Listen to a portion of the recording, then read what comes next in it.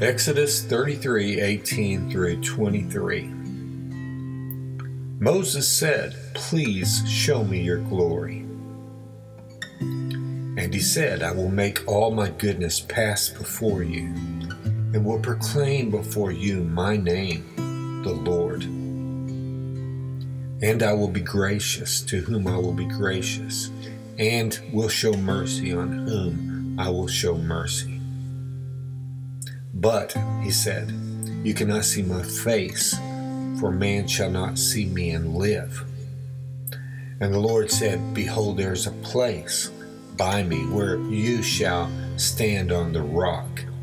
And while my glory passes by, I will put you in a cleft of the rock, and I will cover you with my hand until I have passed by. Then I will take away my hand, and you shall see my back, but my face shall not be seen."